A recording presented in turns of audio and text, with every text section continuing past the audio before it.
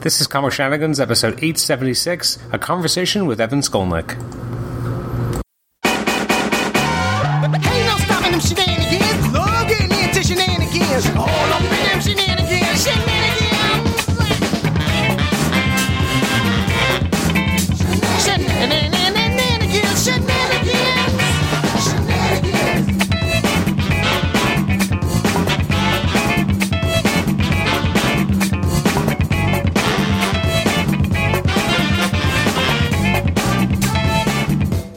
Welcome to the Comic Shenanigans podcast. I'm your host, Adam Chapman. This is episode 876. It's my conversation with Evan Skolnick.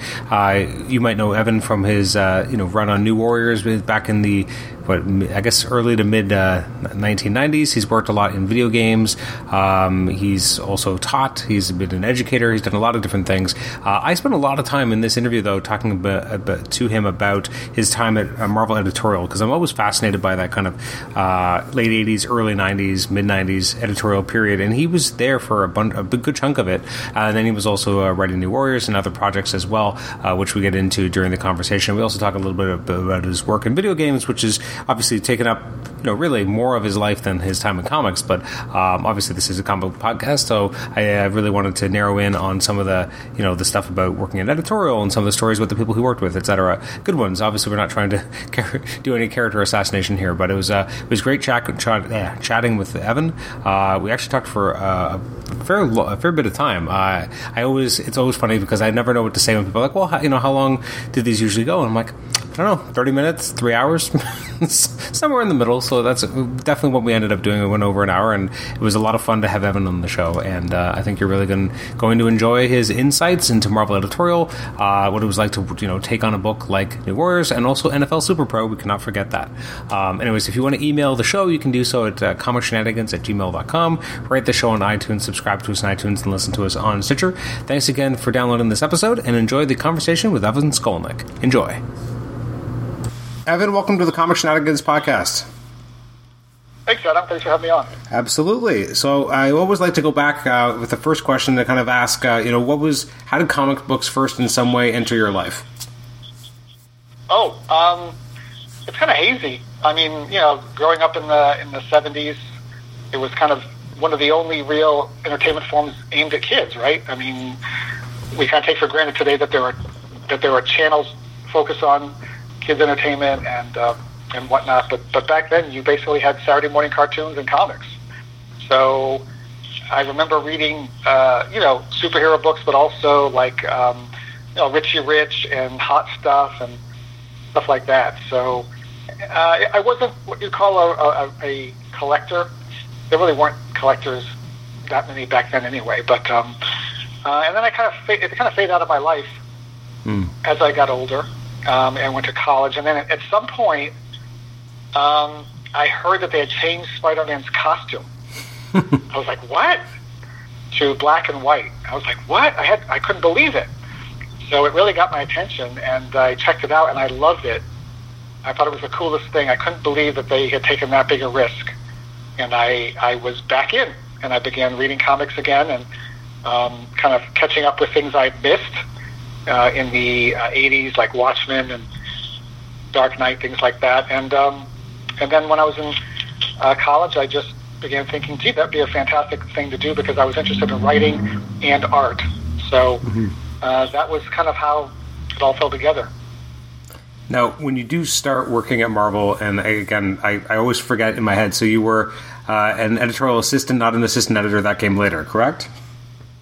That's right. I came in at the kind of the bottom rung of the editorial department, not really even working in an editorial office. I was essentially another assistant to the editor-in-chief and the executive editors, essentially supporting them and the entire editorial staff in various ways, but not really working on any particular series.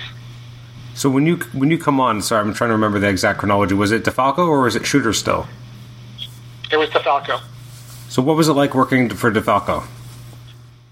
Well, technically I worked for him, but I worked for the whole department. And, his secretary was Suzanne Gaffney, and I'm pretty sure I reported to her. And so It was fine. I mean, I wanted to move up the chain. I wanted to write comics. I wanted to, be more involved in the creative process. But I didn't have a lot of direct contact with him in my day to day. At that kind of formative period, like who were obviously you eventually would become an assistant editor and an editor, and then eventually writing comics as well. But who, from an editorial standpoint, who did you find had kind of the biggest impact on shaping the type of editor that you would become? Well, I was there during that big expansion, the boom, and so the Marvel editorial office is kind of inflated. It got bigger and bigger, and so you got a chance to really see lots of different styles of editing comics and handling freelancers, and I tried to learn what I could from different people, and I also sometimes would learn how I didn't want to be, and how I didn't want to run my office if I was ever going to have one. But I got to work with Sid Jacobson fairly early on in my assistant editor experience, and Sid was just this.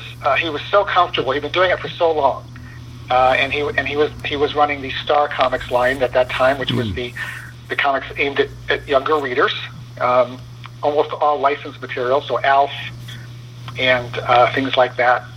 And it was just so he just had it down to a science. It was just all it was all very much comfortable and easy. It made it look easy.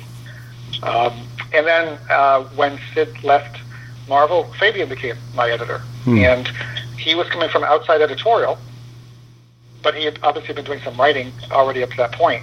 And so he came in not having been an editor before. So in some ways, I had to kind of show him the ropes, at least in terms of the technical parts of the job. This is how we assemble an issue. This is how we do this. Just kind of the nuts and bolts. But in terms of his vision, he had an innate vision for editing. And so Fabian is one of the most important mentors of my life. So I learned a huge amount from watching him. His instincts for creative teams.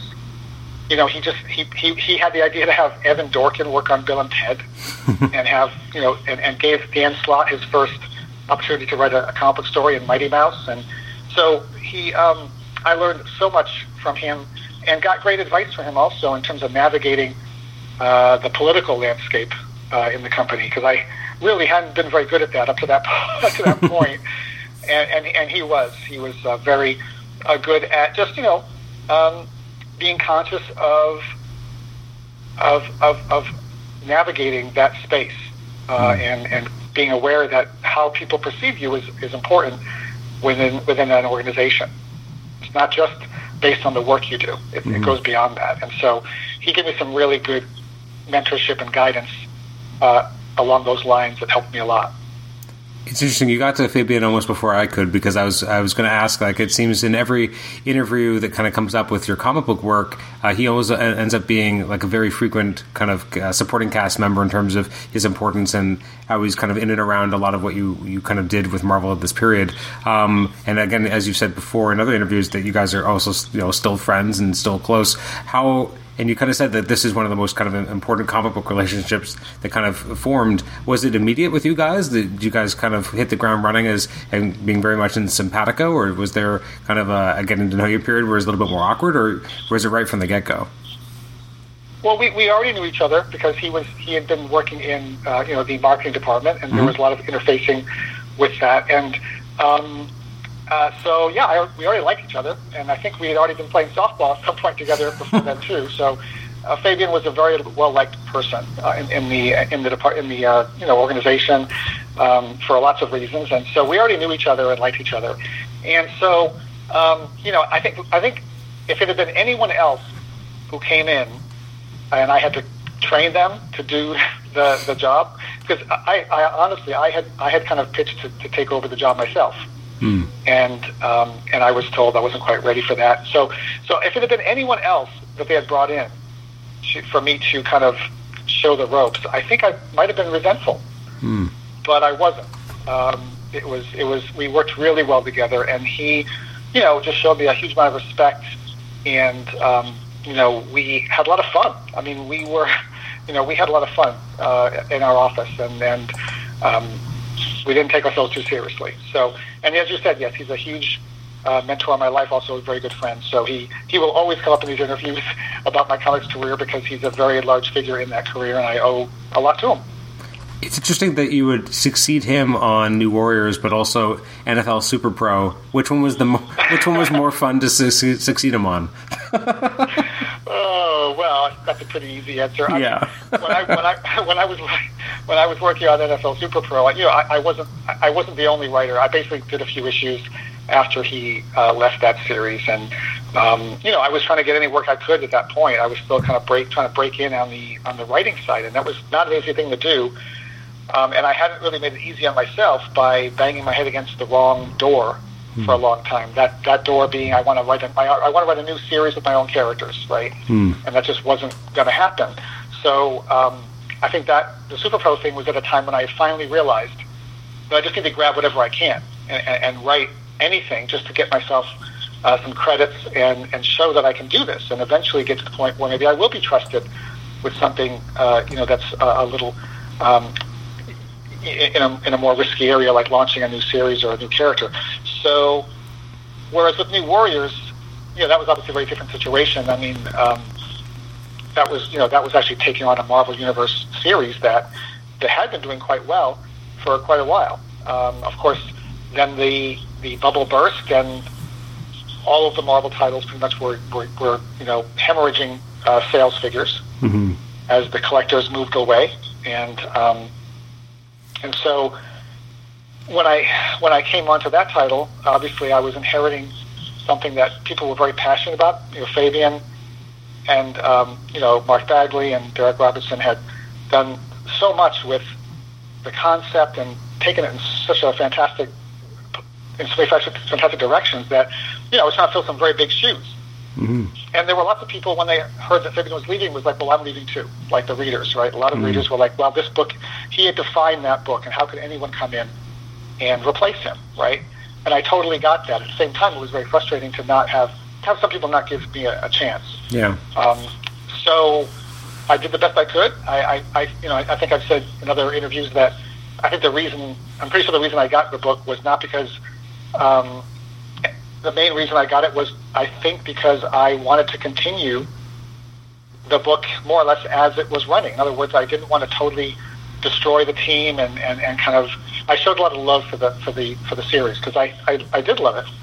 So whereas I got the impression that a lot of the other pitches that Tom Brevoort, the editor, got when he sent out his requests for proposals, I got the impression that most of those other proposals didn't seem like they were being written by people who really liked the book as it was.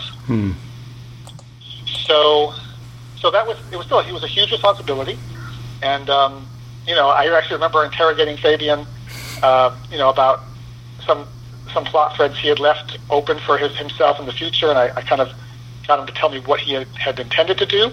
And even though I didn't follow up with a lot of them, and it was like he would tell me what he was going to do, and I was like, yeah, I'm not going to do that. I'm going to do something else. But it wasn't. It was just because that wasn't going to work for me, in my style. But it was just great that we were close friends, and that he would feel comfortable, revealing that to me. And he said, take whatever you want. If I let you know these things, you're welcome to follow through them. You're welcome to ignore them. He very much detached from the series at that point. And I really want, I was kind of like a puppy dog. I really wanted his approval. I mean, who else's approval would you want on New Warriors besides Fabian, right? I mean, the guy who essentially took it from its very humble beginnings as a random collection of teen characters from the Marvel Universe Handbook and turned it into what he did, right? Yeah. Along with Mark and Derek. But he didn't read it, for a long time. I knew he wasn't reading it, and I didn't really get it until many years later when someone else started writing New Warriors, and I had no interest in reading it. And I suddenly understood that when you have an emotional connection to a book or to a series of characters like that there's really it's a no-win scenario for reading someone else writing it, because either they're going to screw it up and it's going to hurt, or they're going to do a great job and you're going to wish you were doing it. Yeah. So, so it wasn't until many years later that Fabian actually read my run on it and then told me what he thought. So, and he told me he liked it. But I suddenly got that. So yeah, that was a very different scenario. With Super Pro, I didn't perceive that Fabian had any particular emotional attachment to that character, and I'm very happy that the jokes that occur about Super Pro are still aimed solely at Fabian, and that people forget that I worked on it too, and I'm fine with that.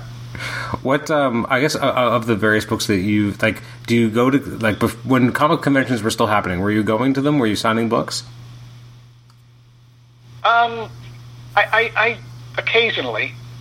I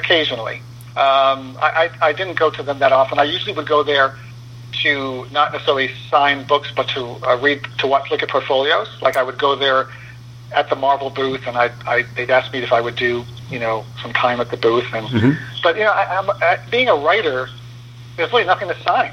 Yeah. The people. I don't have art. I don't have original artwork I can sell. I'm not going to charge people to sign them. So, what was my incentive to go to a comic book convention and maybe sign issues of New Warriors I wrote, for people? I wouldn't charge them, and yet I have nothing I can sell to justify the expense that I'm going to incur by being there, having a table. So I would go mostly, honestly, after I left comics, I would go to Comic-Con whenever I could, just to see my old friends. It was, because I had left the industry in the late 90s, and I didn't really look back. I mean, I'm still in touch with many people in the industry, in the business, who are either have moved on or who are still in it. But I didn't get to see them that often. So the comic book conventions were, like Comic-Con especially, or New York Comic-Con, were places where it would be like a reunion, and it'd be really nice. And so that was the main reason I would go to comic conventions. Do you find it bizarre then when people are, like myself, of our comic book podcast, want to talk to you about specifically your comic book work, considering it has been over 20 years? Yes. I mean, I'm very flattered. It always amazes me when someone tells me that they are passionate about the work that I did that long ago, because, to my eye, I never quite achieved that level of, fame and impact that I would have liked to, that someone like Fabian did, or like Kurt Busiek, or Peter David, or many other people. I kind of came in at a certain point where I kind of bumped into for many reasons, and I'm happy to take some of them on for myself, but also timing-wise, my timing was terrible. And also the things I did when I went there, I wasted a lot of time doing things the wrong way, being stubborn about wanting to write, not work on existing series, but to work on my own series. And that was just, wrong-headed thinking. So I wasted time doing that. Then, of course, once the bubble burst, it was like, I think it was Tom Brevoort who kind of likened it to a meteor entering the Earth's atmosphere and kind of burning away everyone but the core talent, the big names, in terms of who was going to get to write and do art on the remaining books that were not going to get canceled. And so, at that point, someone who had kind of got to where I was, which was, okay, but it wasn't something that, I wasn't setting the world on fire. So, I am surprised, I guess, after all these years when anyone remembers that I worked in comics or what I wrote, or that's what I edited Ghost Rider 2099. Even when even today, I'll bump into someone and they'll find out I edited Ghost Rider 2099, and they'll be like, "Oh my God, that was my favorite book! I can't believe you worked on that. You were the editor." So it does surprise me, because I felt like I made a pretty small splash in comics while I was in the industry, but it's also very gratifying and a nice surprise when it happened. So I had mentioned, kind of when I was originally setting up the interview with you, that a book that meant a lot to me was a book that maybe feels like a footnote in your history, which was Spider-Man: The Parker Years, which was a one-shot in, I guess, 1995, which was kind of the ending the first kind of half of the Clone Saga era. And so you were tapped by Glenn Greenberg and Tom Brevoort to actually, write this book. I'm curious about the circumstances of it, because it seems like, in some ways, a thankless task to try to sum up Peter Parker, deciding to leave and kind of pack up all his belongings and, decide to, move across the country to Portland and leave being Spider-Man behind. And so you're kind of, you come in to kind of put a bow on this and do kind of a retrospective issue. So it feels like a thankless task. Did it feel that way when you were writing it? Well, I wouldn't say thankless. I was always thankful to get work, and for sure, at that point, I felt that I was kind of on the cusp of maybe breaking through the way I had hoped I would, because the Spider-Man group of titles had 4 monthly titles at that point, and they each had a writer, and then they had other things they needed to do too, and I was being tapped for some of those special projects, so I kind of felt that if like, for example, if Todd DeZago were to be pushed, step in front of a bus, that maybe, I'd be on deck. No, Todd's a great guy. We've worked together as well. But the idea being that I felt like maybe I was, kind of on the on deck circle in the Spider-Man group, and I don't know if that's true or not, but I was hoping that it was. And so, yeah, if I could keep doing that Spider-Man work and proving myself, and of course he is one of my favorite characters, if not probably my favorite character in comics, then I was very hopeful. So it wasn't this particular title. I'm really glad when I hear people, it meant a lot to them, and you're not the first person to say that, especially in recent years, that it had a huge impact on them, which surprises me in one way, because for me it really was, my main memory of that title is Xeroxing old comic books.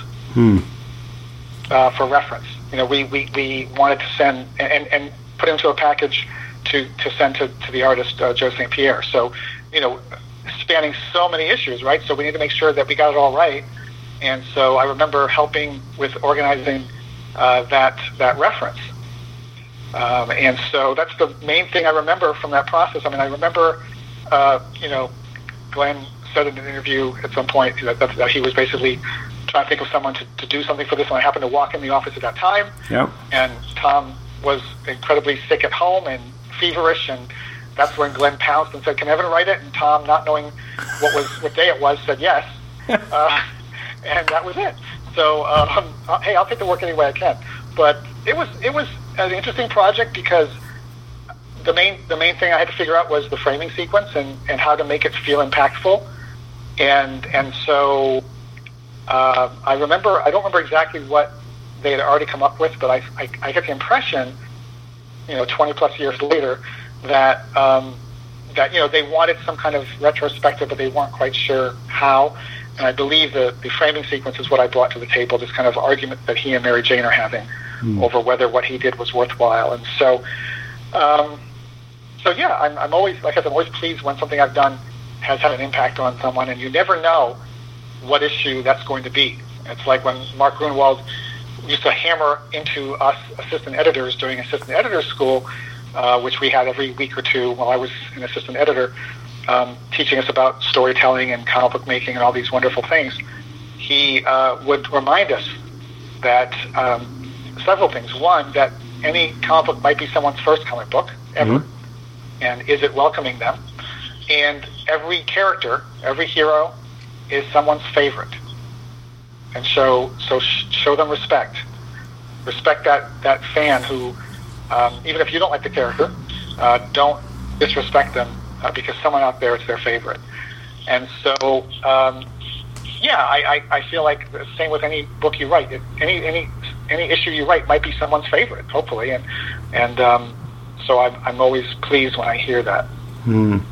I feel like when I read it, I'm not trying to age you up or make you feel old, but I think I would have been like maybe 11 or 12 years old, and I was, again, not super familiar with Spider-Man comics at the time, so I always liked it because there's so much history in it. And so it's funny when I hear people now talking about how, comics are hard for younger readers to get into, and I'm like, well, I got in the 90s and things were super complicated, but you'd have books like this where, they'd be talking about all the stuff that happened in the past, you'd have kind of glimpses of it, you'd have footnotes in the back kind of explaining what issues, and that just seemed exciting. It didn't seem daunting. It seemed, exciting to know that there was this huge world that I was now, starting to dip my toes into. And this was an easy way to quickly understand a lot of it in, relatively short amount of pages. So I always really appreciated that you did such a great job kind of, harkening back to all these stories, and it got just the right kind of vibes off of it. And I feel like if you had already known those stories, you would have gotten more out of it, obviously, than I would have at the time. But as a new reader, it really worked on me. That's really good to hear. So let me ask you: did you go back and find those old issues that we referenced? Because we basically listed every single one, I think, in the footnotes. Did you go back and research the things that we hinted at in that issue? I actually did. I didn't find everything because at the time, I couldn't find everything when I was 12 years old going to comic book stores, but I was definitely doing my best to kind of fill in the blanks and find out some of the, stuff that looked a lot more interesting. In the intervening years, I've probably read everything on there, but it definitely did make me search those things out. And there's a bunch of comics that were around this period which did a similar type of idea. I think when Roger Stern did Hobgoblin Lives, they did a similar type of thing where they had like footnotes in the back. And again, I want to know when this happened and how this works, and so it definitely kind of worked on that part of my brain. That's really cool. I mean, when we do an issue like that and we drive, readers toward back issues, there's really no monetary incentive for Marvel to do that. In other words, Marvel gets no money from back issues. Mm-hmm. It's all second market. So, but it still can fire the imagination and make you realize that there's a whole history there and kind of hook you in for future issues possibly. So, but yeah, that issue again for me it was a flash, a month or two of my life, in one of several books I was probably writing at the time. And again, my main memory of it is loads of pages of Xeroxes being put in their FedEx envelopes to send to Joe. But I'm really pleased that it had that impact on you and some others too. For sure. Now, you did bring up Mark Gruenwald, and I always like to ask people who worked at Marvel during the kind of 80s and 90s period if they have a favorite Mark Gruenwald story, because obviously I'm much younger, so I never got to really experience Gruenwald, but he just feels like this personality that lives on, and I'm always excited to kind of hear more stories about him. Yeah, I'm sure you've been told that he was the heart, and soul of Marvel during that time, and I came in late 1988, and Mark was a nice guy, and he seemed kind of normal.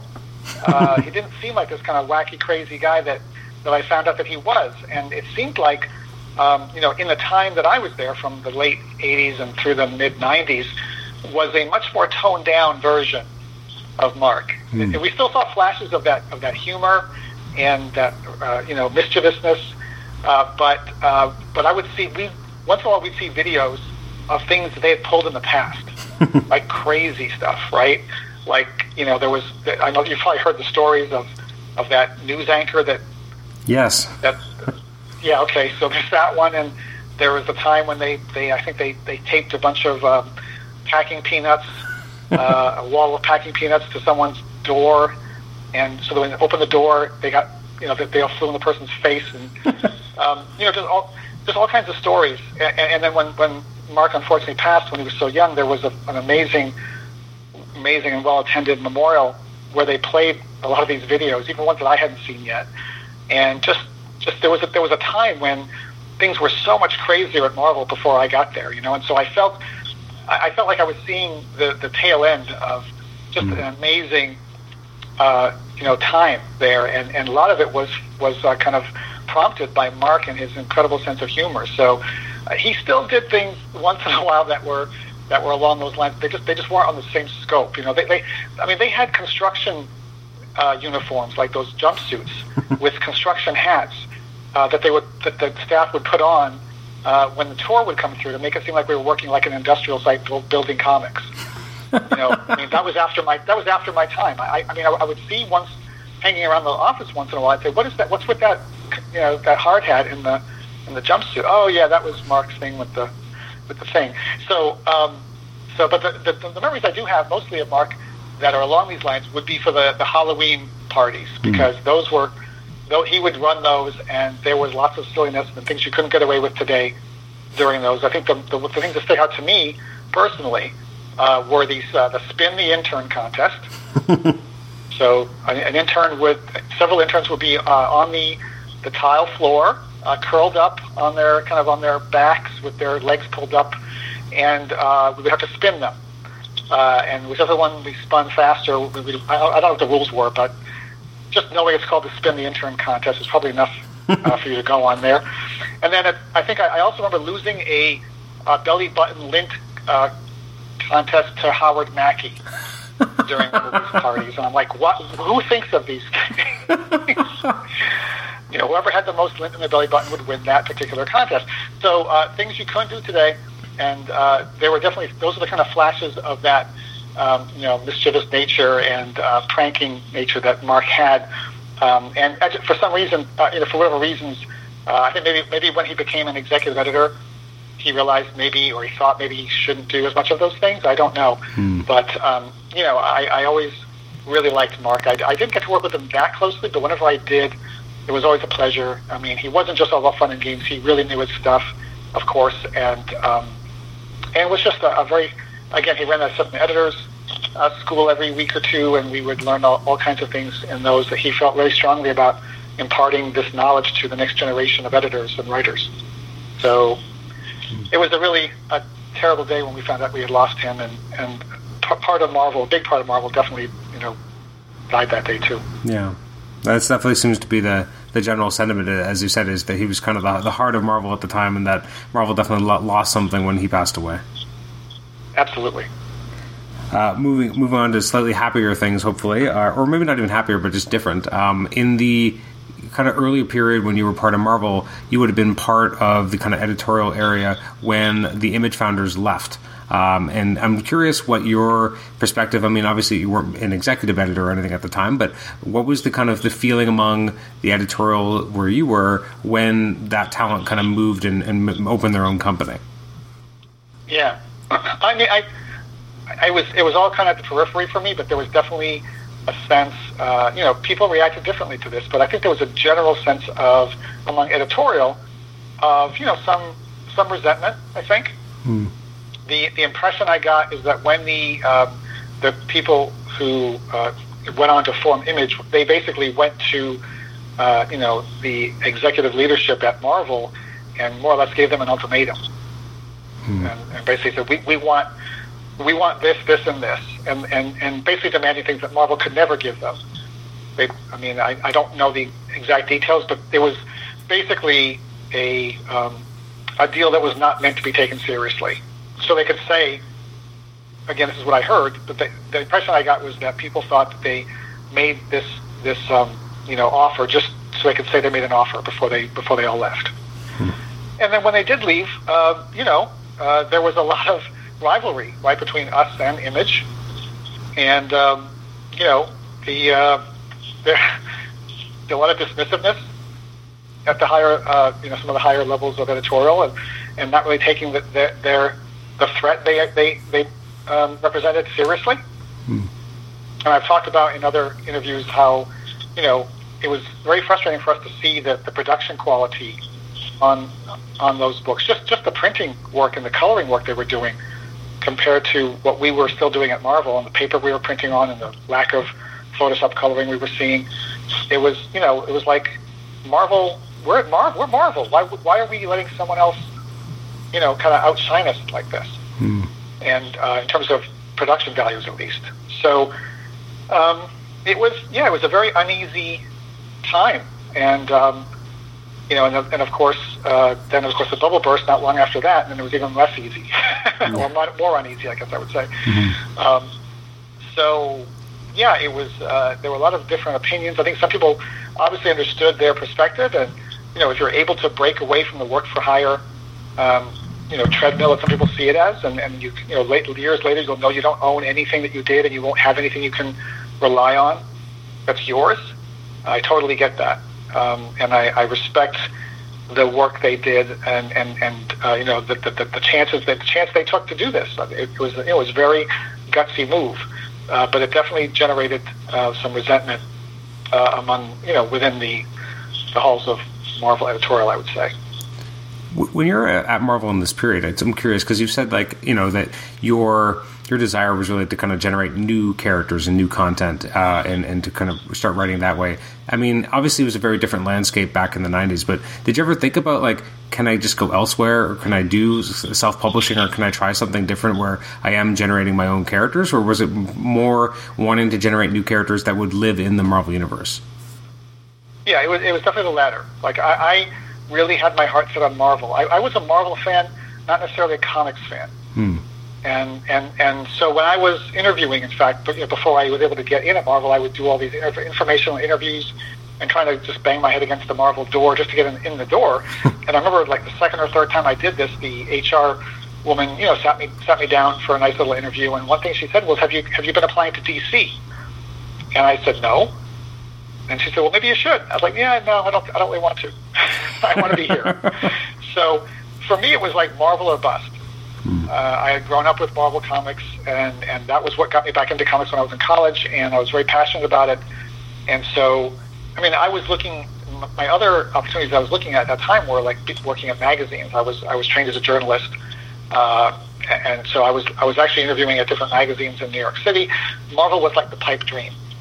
So for me, yeah, it was essentially Marvel or bust, and so I never really thought about, gee, I could self-publish, or I could do something else. I really, for me, it was Marvel or bust. And I also didn't see Marvel or comics as the end of my career. Like, some people that I worked with there, Marvel was like the pinnacle of their dream, and once they got there, they never wanted to leave, and that was fine for them. They were very, very passionate about that one particular medium. But for me, it was something that I loved doing, but I was also open to moving on at some point if another opportunity presented itself.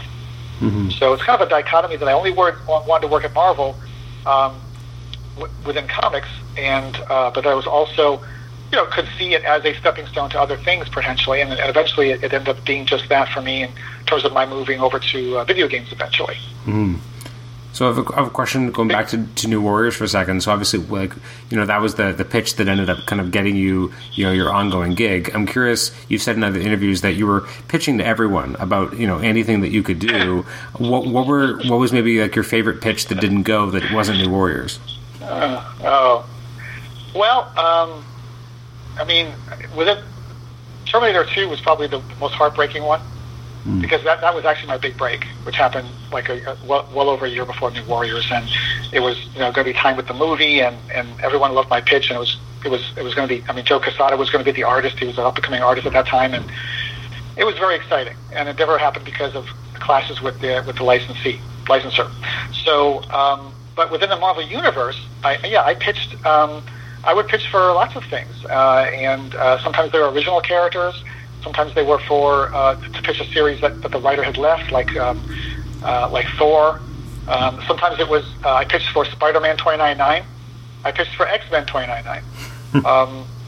And of course, the 1993 annuals feature two original characters. All the annuals featured an original character. That was the whole theme of that series of annuals.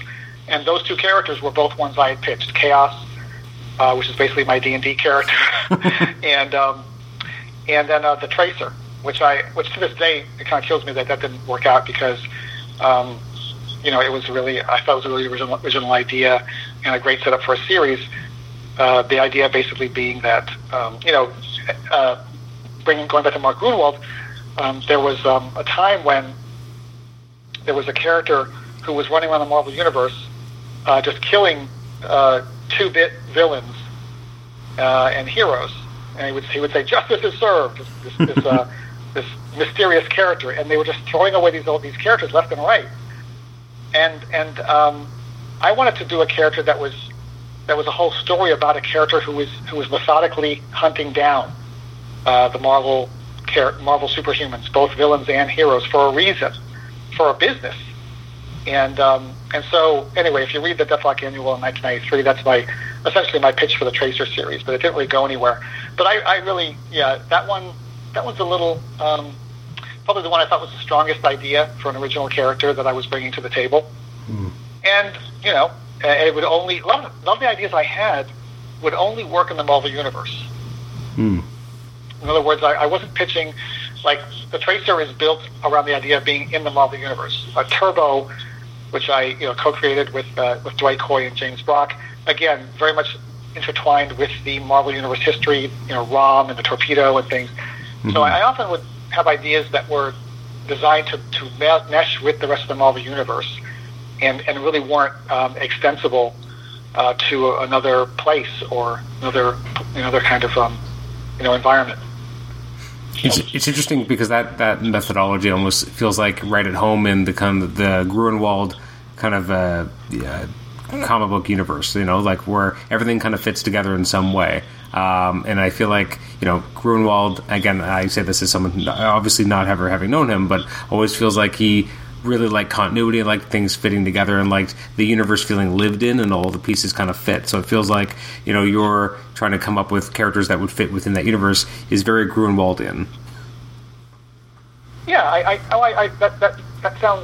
that's a nice thing to hear. And I don't know if it was because I was just thinking that way or because I'm not a very original person. I don't know, but I get inspired by seeing seeing that character running around killing people in the Marvel Universe, and as just throwaway panels. And I thought, why isn't this this could be a whole series? I mean, if you're going to kill a character in the Marvel Universe, why not make it worth doing? Why not actually get some mileage out of that, as opposed to just doing it because you want to clean things up a little bit. So that's where the idea for the Tracer came from. And then Turbo was just like, hey, Dwight Coy says, hey, I want to do a Torpedo series. I'm like, who the hell's Torpedo? So once I saw it, we began weaving it into the history of that character and the armor. So I tend to get inspired by maybe other people's initial ideas or things they've done. I'm not the best blank sheet of paper guy. I'm not like a Dan Slott.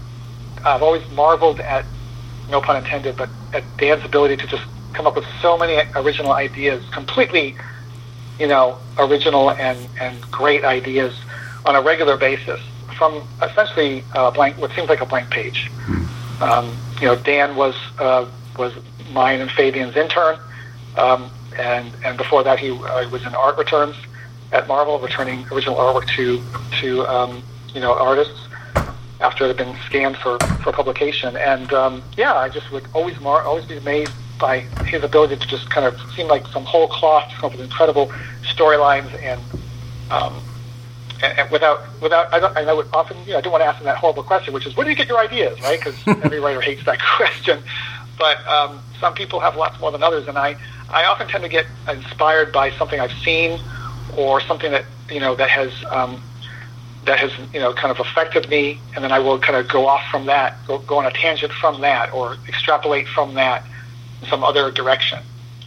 And maybe why I was more often very comfortable as an editor, because that's what editors tend to do, is they kind of help the writer and the team find the best way to their best story without getting in their way. For sure. Now, let me ask a question about, speaking of kind of editorial in general, when you're writing New Warriors, what was it disruptive when your book suddenly migrated to the Spider-Man office in terms of, there wasn't a Marvel Universe kind of line at the time, so obviously a book like New Warriors would have kind of fallen in between the cracks, which is why it kind of ended up getting kind of shuffled over to Spider-Man during the reorganization. How did that affect you as a writer at the time? Yeah, well, when you pitch a series and you've got a whole plan, it's like a 2-year plan for the series, something like that will definitely throw a wrench into the works. It was one of these double-edged swords, right? So moving into the Spider-Man group means we're going to get to have, Spider-Man more or less on our team, even though, at the face of it, Spider-Man doesn't really belong on a team like the New Warriors. But we found ways to make it feel like it was going to work. And so the advantage, of course, is that we get more visibility with one of the main characters of the Marvel Universe. But the downside, of course, is that, and maybe it doesn't feel like the best fit, and you kind of get tangled up in the continuity that is surrounding that IP, right? That line of books. And so, I had watched Fabian struggle with this for years as an X-Men writer, right? Because he often seemed like he very rarely got a chance to tell a story that he just wanted to tell, as opposed to telling a chapter of a larger story written by many people together collaboratively.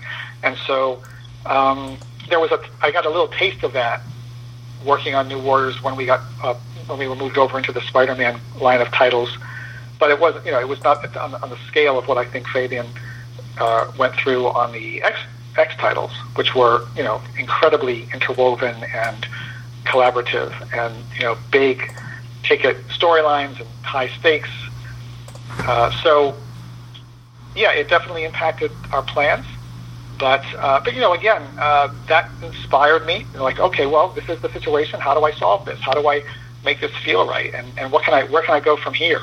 And so I tried to find ways to make it interesting. That Ben Reilly was going to be helping the team and eventually asked to join the team. And then we kind of detached from them pretty quickly. As you may notice, he wasn't really with the team that long, and even though the Spider-Man logo was on our book, we weren't really, we kind of diverged from there, once Maximum Clonage was over. So it wasn't a massive impact, and I still got to tell, many of the stories that I did want to tell. But, it's just an additional complication, and like I said, a double-edged sword, because you get that association with Spider-Man, one of the flagship characters, if not the flagship character of Marvel. Mm-hmm. So that was kind of cool. That part of it was nice. But it's like, there were ups and downs to it, definitely. When you're working with Patrick Zircher, so he's relatively new at the time in the industry. Obviously, he's still working today. What was it like working with him? And again, when you're writing scripts on, this is your ongoing series. This is your quote unquote big break at the time. Like, I finally get to do an ongoing book. Were you working Marvel style? Were you working more full script at the time? Oh, we were working Marvel style. That was standard back then. I mean, you really couldn't. There was DC style, full script style, and there was Marvel style, which was plot script. And I wasn't aware of too many others at Marvel who were not using the Marvel method. And yeah, Pat and I really worked well together. I really enjoyed working with him. He, we would have these long phone calls, talking about various things about the book, and he would call with questions. And and of course the Marvel method is so rewarding because as a writer, you basically, lay out more or less page by page what you want to have happen with some placeholder dialogue just so the artist knows the gist of what they're saying. And then he comes back, with his interpretation of it. Mm-hmm. And then you look at it, and first of all, it's very exciting to get pencils back. And then you script over it, and you're reacting partly to what the artist has added to the experience. Little touches, like facial expressions. And again, this is maybe going back to me, again, being comfortable reacting to the creativity of others and kind of riffing on it, right? As opposed to laying out a script and everything in it is defined. And I just never understood why you would want to have the writer be the person who chooses how many panels are on a page, for example. Mm-hmm. Like, that's a visual decision. Why would you put that in the writer's hands? So I never really got that. I'm surprised when I hear that Marvel has gone full script on almost all its books at this point. But yeah, I really enjoyed that process. And like I said, there was nothing beats getting those pencils back from the artist. And obviously you're hoping that they will reflect what you wrote. Obviously, once in a while you're working with an artist who doesn't seem like they read you wrote carefully or kind of did their own thing.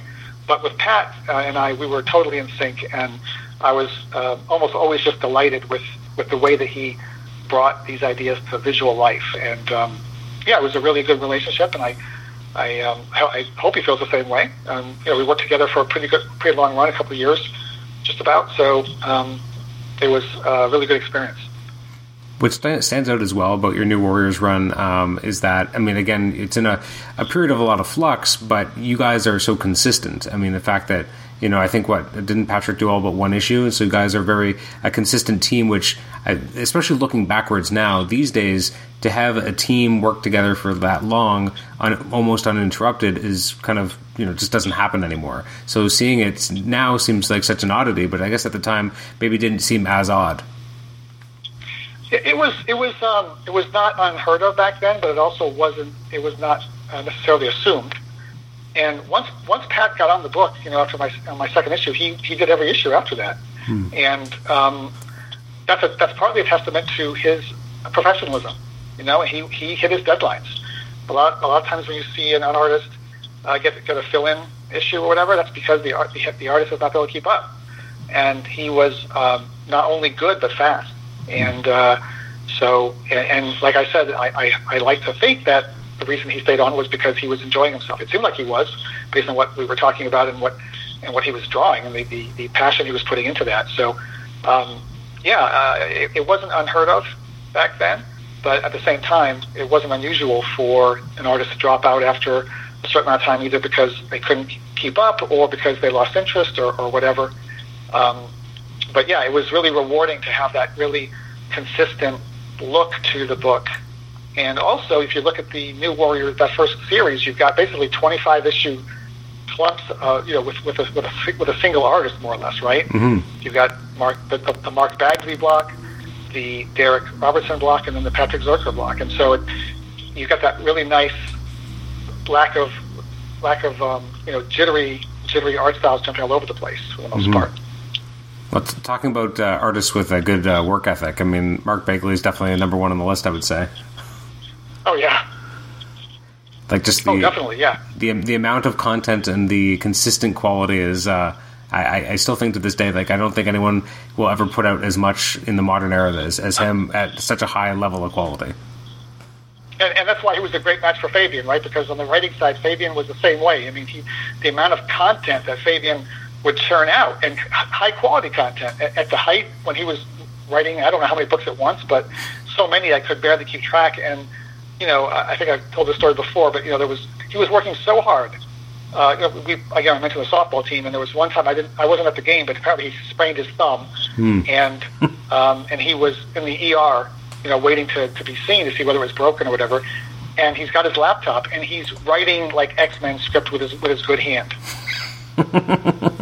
Like, this is the work ethic. So yeah, I think Mark and Fabian were a perfect match in that regard, and of course others, because of their ability to churn out really good content really quickly and be really professional about it. So we're running a little bit close to ending our time, but one thing I wanted to ask was, when looking at the books that you worked on, you wrote 2 issues of Web of Scarlet Spider, which has always stood out to me because, first of all, it's always been weird that Web of Scarlet Spider got issues 3 and 4, whereas all the other Scarlet Spider books kind of ended because Ben Reilly was going to be Spider-Man now. But they wanted to, I guess, still use the Scarlet Spider for 2 more issues, so they had this kind of odd storyline where they had to kind of use the Scarlet Spider IP, I guess, and kind of put it to bed and have Ben Reilly really be Spider-Man now and take out the Scarlet Spider. So how did it come to you to write these 2 issues, and what was that process, and are there any memories that you have of this period?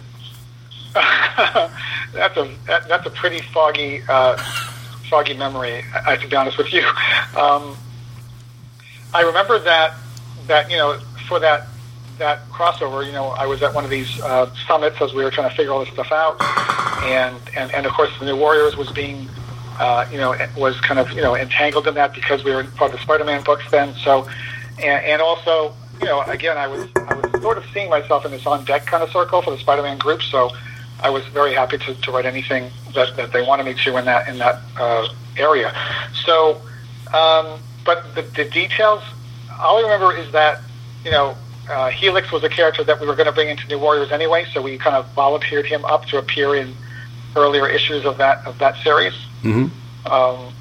And of course, unfortunately, we weren't credited with the created by credit that you would normally see if the writer and artist on that issue did create the character.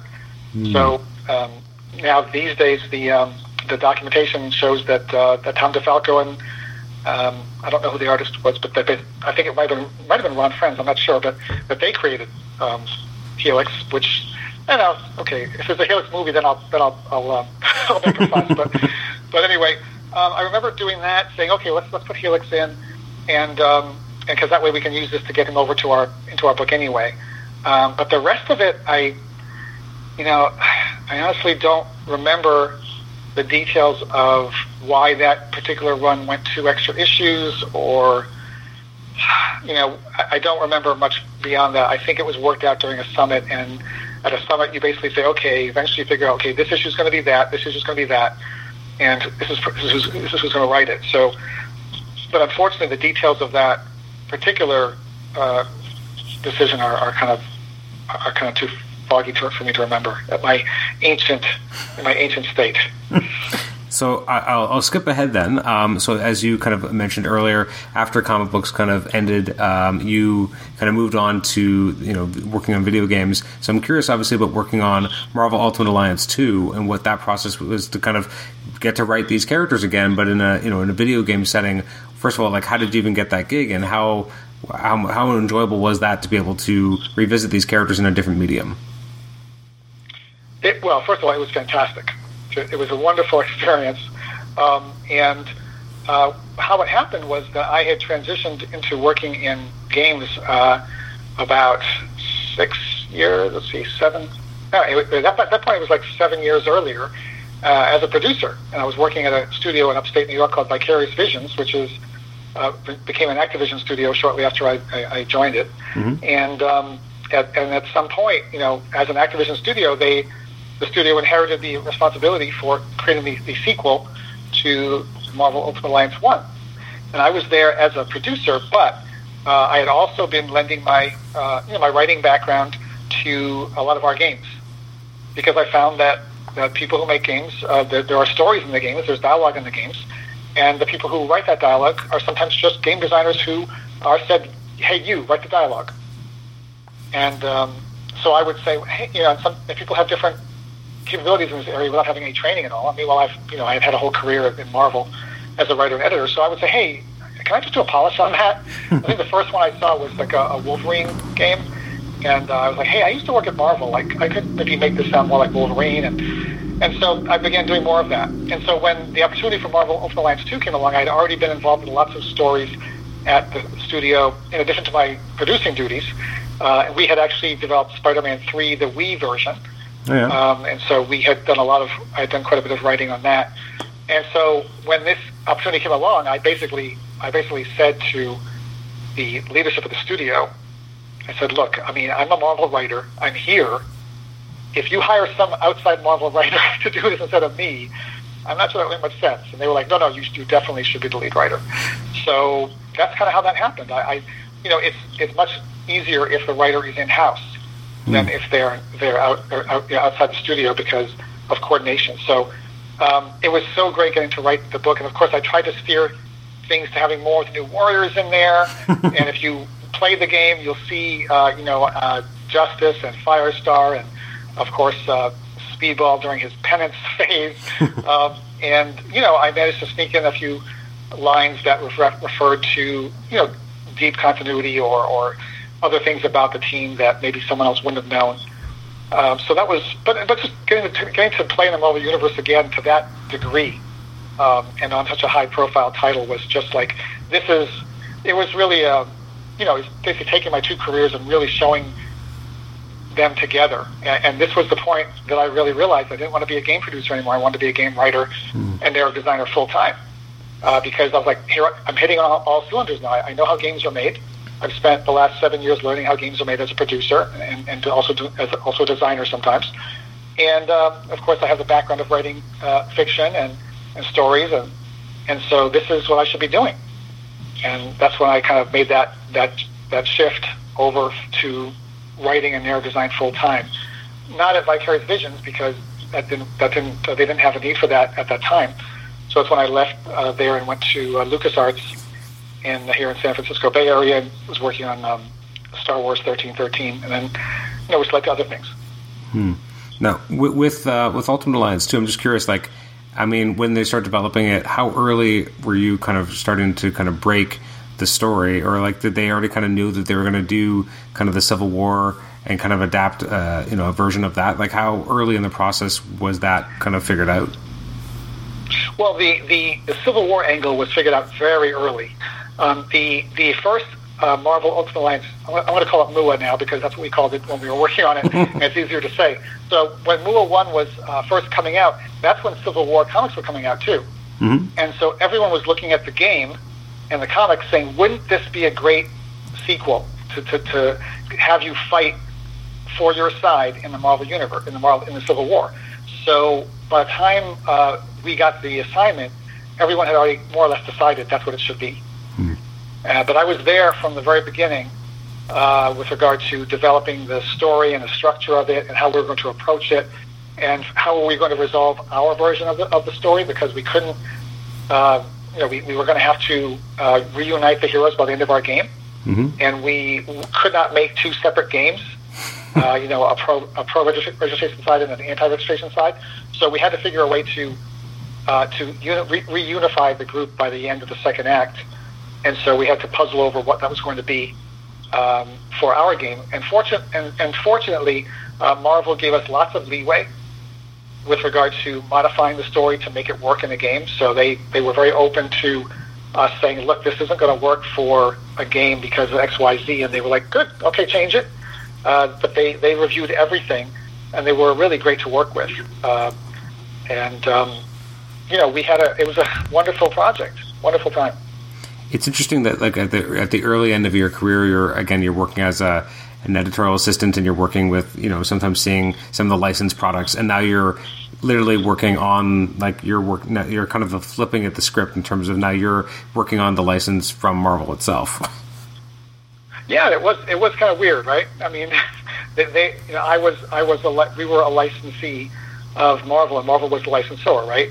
But the fact that I, had so much experience with the company, I think gave that Marvel a certain amount of reassurance, and our entire narrative team was very much steeped in Marvel lore. So we were giving them things that they were happy about, and that made sense within their universe and felt on tone for the characters. So it really did feel like full circle for me, and I felt very fortunate.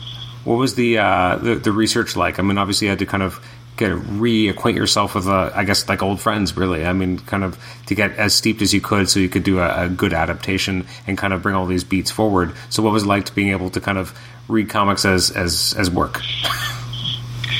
Yeah, it was. I mean, it's always good to get paid to read comics.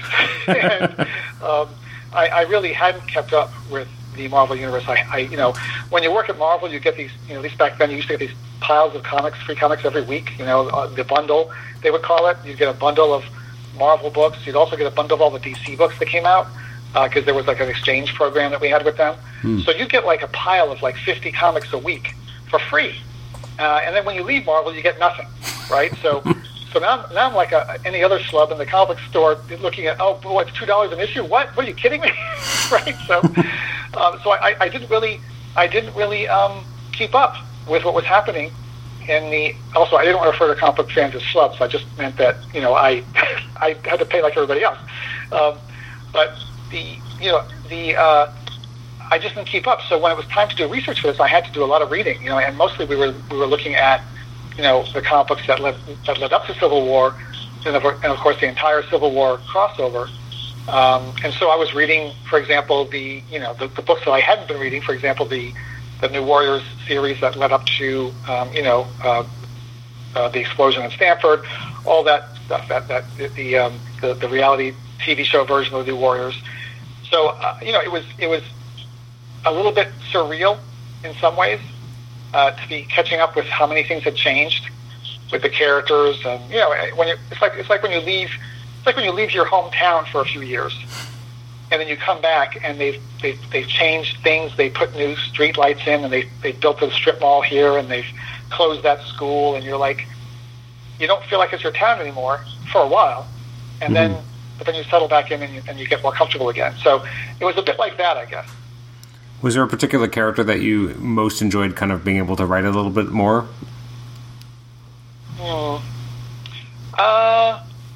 I really loved writing Nick Fury, classic Nick Fury.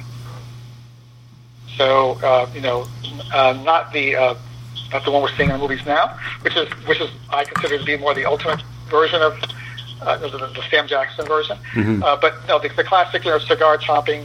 Although we couldn't have him chomping cigars because that would have given us changed our rating for the game. But just writing his dialogue, the way he talks to people, the way his kind of gruff manner. I really enjoyed working on that character. But, there were so many characters in the game, and it was so much fun to work on all these different voices and all these characters again. And, feeling so comfortable with them because I knew them all so well, or most of them anyway. And so it was a real pleasure. But yeah, I'd say I'd say Nick Fury and, of course, Spider-Man. But The Thing was fun to write, and the Hulk, of course, with his caveman-type dialogue at that time. But just all these characters and having fun with the interactive nature where the characters respond to what you say and kind of have different reactions to your attitude toward them, and that we can do in the game space was, it's just really fun. Was there any particular story beat or a kind of element that you were most proud of that made it into the game? Well, the thing we kind of struggled with for the longest time was not just a writing challenge, it was what we call a narrative design challenge. And that means, how do we tell this story through gameplay? How do we have the player actually experience it, not just watch it like you would in a comic book or a movie? And the big one was the Civil War choice. We wanted this to be happening in gameplay. The player would do something in gameplay that would indicate their choice, as opposed to just going to a menu and choosing pro or anti. So we struggled with this for a long time, and we eventually figured out a solution that I feel worked really well. And because it's a binary decision, pro or anti, but the controls of the game are not binary. They're very much analog. So we were very worried about the player making an accidental choice. And so we worked at this whole series of cutscenes and interactive portions that would kind of inexorably draw you toward making this decision. We had you able to talk to these non-player characters, these other characters in the Marvel Universe who were taking sides on the eve of the act being signed, and S.H.I.E.L.D. coming by to force you to register or take you into custody, and kind of building up that kind of dread or concern, and then locking you in a room with Maria Hill and some giant, scary-looking S.H.I.E.L.D. guards, and her saying, "Sign the paperwork," and you can't get out until you decide what to do. And then once you do, of course, you can either attack the guards, which indicates that you're anti-registration, or you can sign the paper, and that indicates you're pro. And we take it from there. So that sequence, we put a lot of work into it, and I believe it's the highlight of the game. And it really, the most rewarding part about that was that a couple of years later, I was at PAX East, which is a video game convention, and it was in Boston. And Ken Levine, who is a creative director and one of the writers on BioShock, which is one of my favorite games of all time, he was doing a talk to a big room, and after it was done, I walked up and introduced myself, and he asked me what I had worked on, and I told him, and one of the things I mentioned was Mua 2, and he said, "Oh, that choice sequence, I love that choice sequence." I was like, "Oh my God, I can die now." So it meant a lot to hear that from someone who is, in the game industry, one of my heroes, and someone who had done something in terms of game storytelling that I think has yet to be surpassed in BioShock. So yeah, that's probably the moment in the game that I'm most proud of. I certainly can't take full credit for it. It was a team effort between myself and the narrative designer Jonathan Mintz and creative director and others, and of course people who executed on it.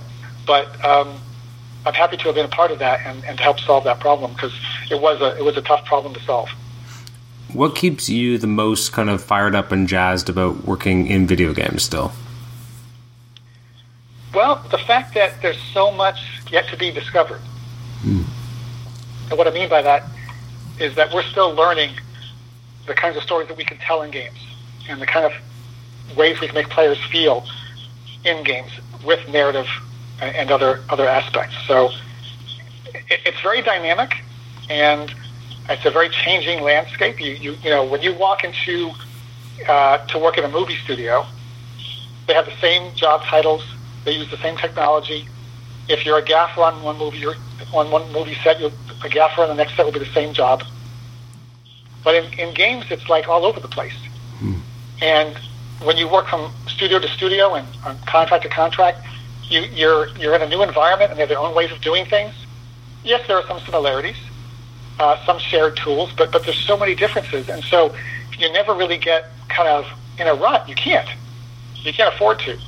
And so, besides the fact that I love playing games, and I have for a very long time,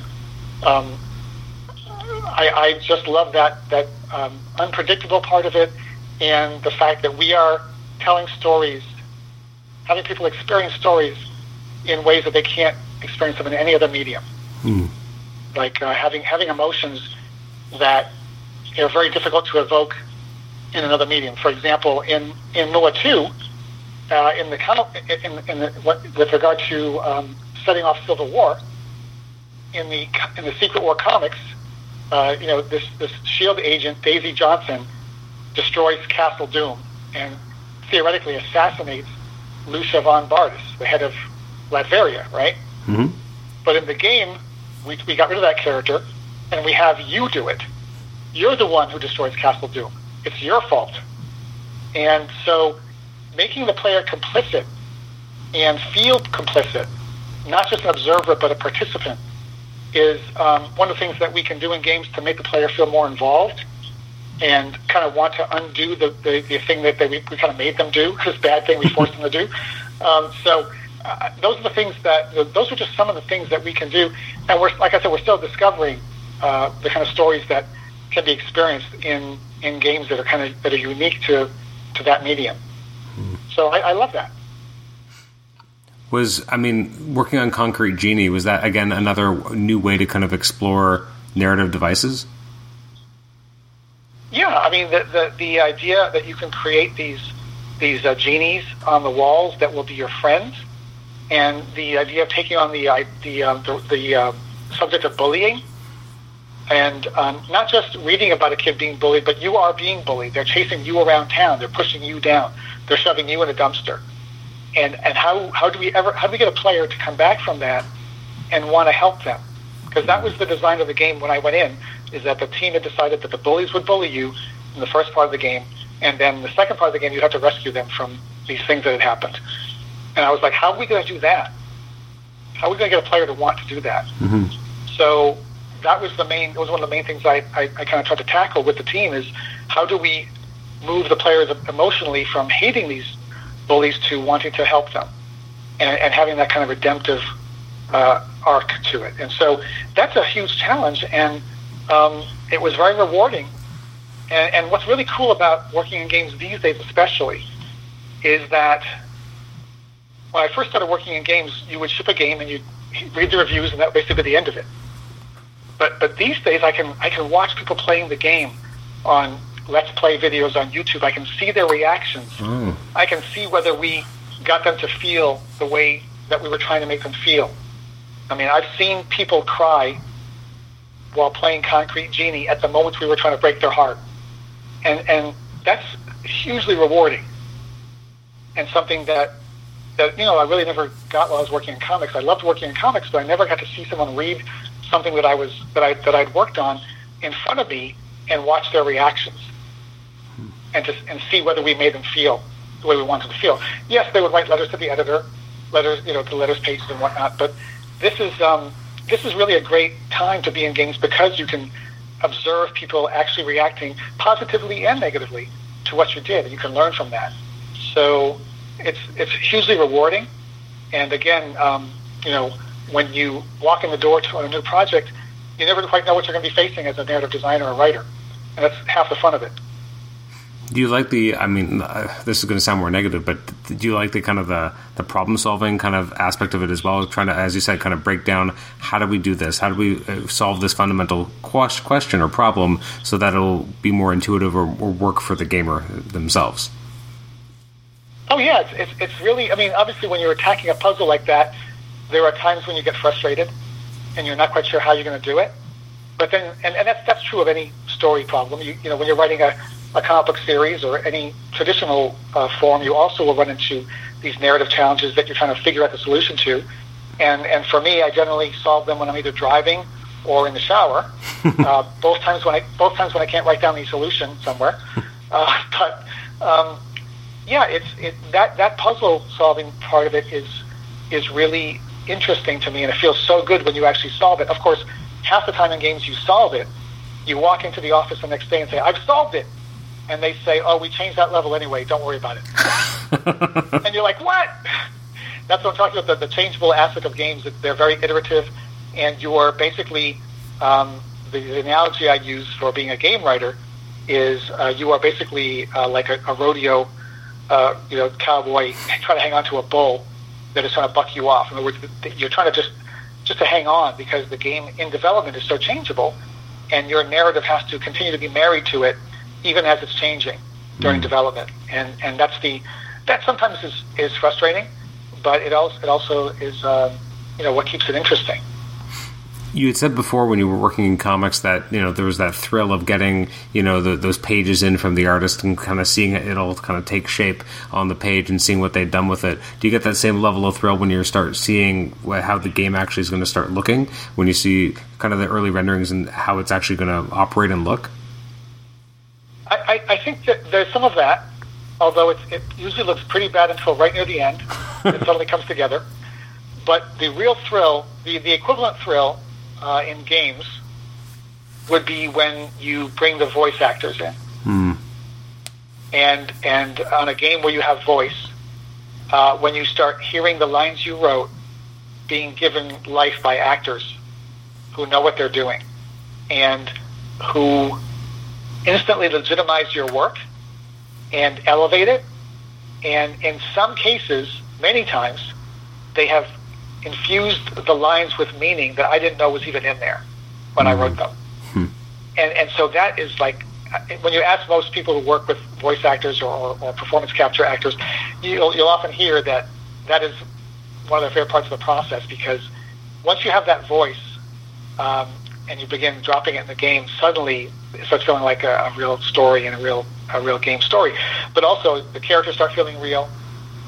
Everything starts becoming more real, and it's just so exciting. So that's probably the equivalent magic for me on the game side. I do love seeing the art and the concept art and things like that come together too. It's all excellent stuff, and the functionality. But that stuff tends to, like I said, it doesn't tend to look polished until the last 10% of the process. But the voice acting coming in and the performance capture coming in, that is just the same feeling. Like, wow, like just can't wait for recording day. Just can't wait.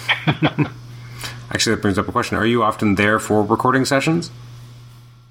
Yeah, in some form. In a good studio, they'll make sure that the writer or a narrative designer or someone who has had a hand in the writing and understands it is there, not to direct, although I have done some direction, but mostly to be there to help with context and to make sure we get the reads that we need. Because sometimes things that the director doesn't know about the game, like, for example, they don't know how far away the character is from the person they're speaking to. And it may be variable. And so only the writer or narrative designer would know that, most likely. So they can say, no, that's too loud. He's going to be really close to that, or likely to be this close. So let's do 3 versions, depending on where the player is. So we are often involved in that. And, over the years, I kind of picked up some of the tactics and methods of good voice directors, so I can kind of think my way through directing a voice session if I have to. But I really do really admire people who are good at handling. Of course, the voice actors themselves are fantastic, but the people who direct them also are really unsung heroes, because they are the ones who help them find their way to that perfect read.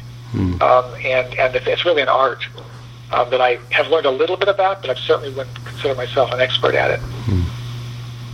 Well, Evan, again, thank you so much for taking so much time today and, working through, both your careers at Marvel and also working in video game design and writing. It's been really interesting, and thank you so much for spending the time with us. Absolutely. It was a lot of fun. I really enjoyed it, and I'm looking forward to seeing hearing more of your podcasts in the future. I checked them out when you first contacted me, because I wasn't unfortunately aware of them, but good stuff, and I'm glad to be a part of it. Thanks for having me. Thank you so much. All right, Adam.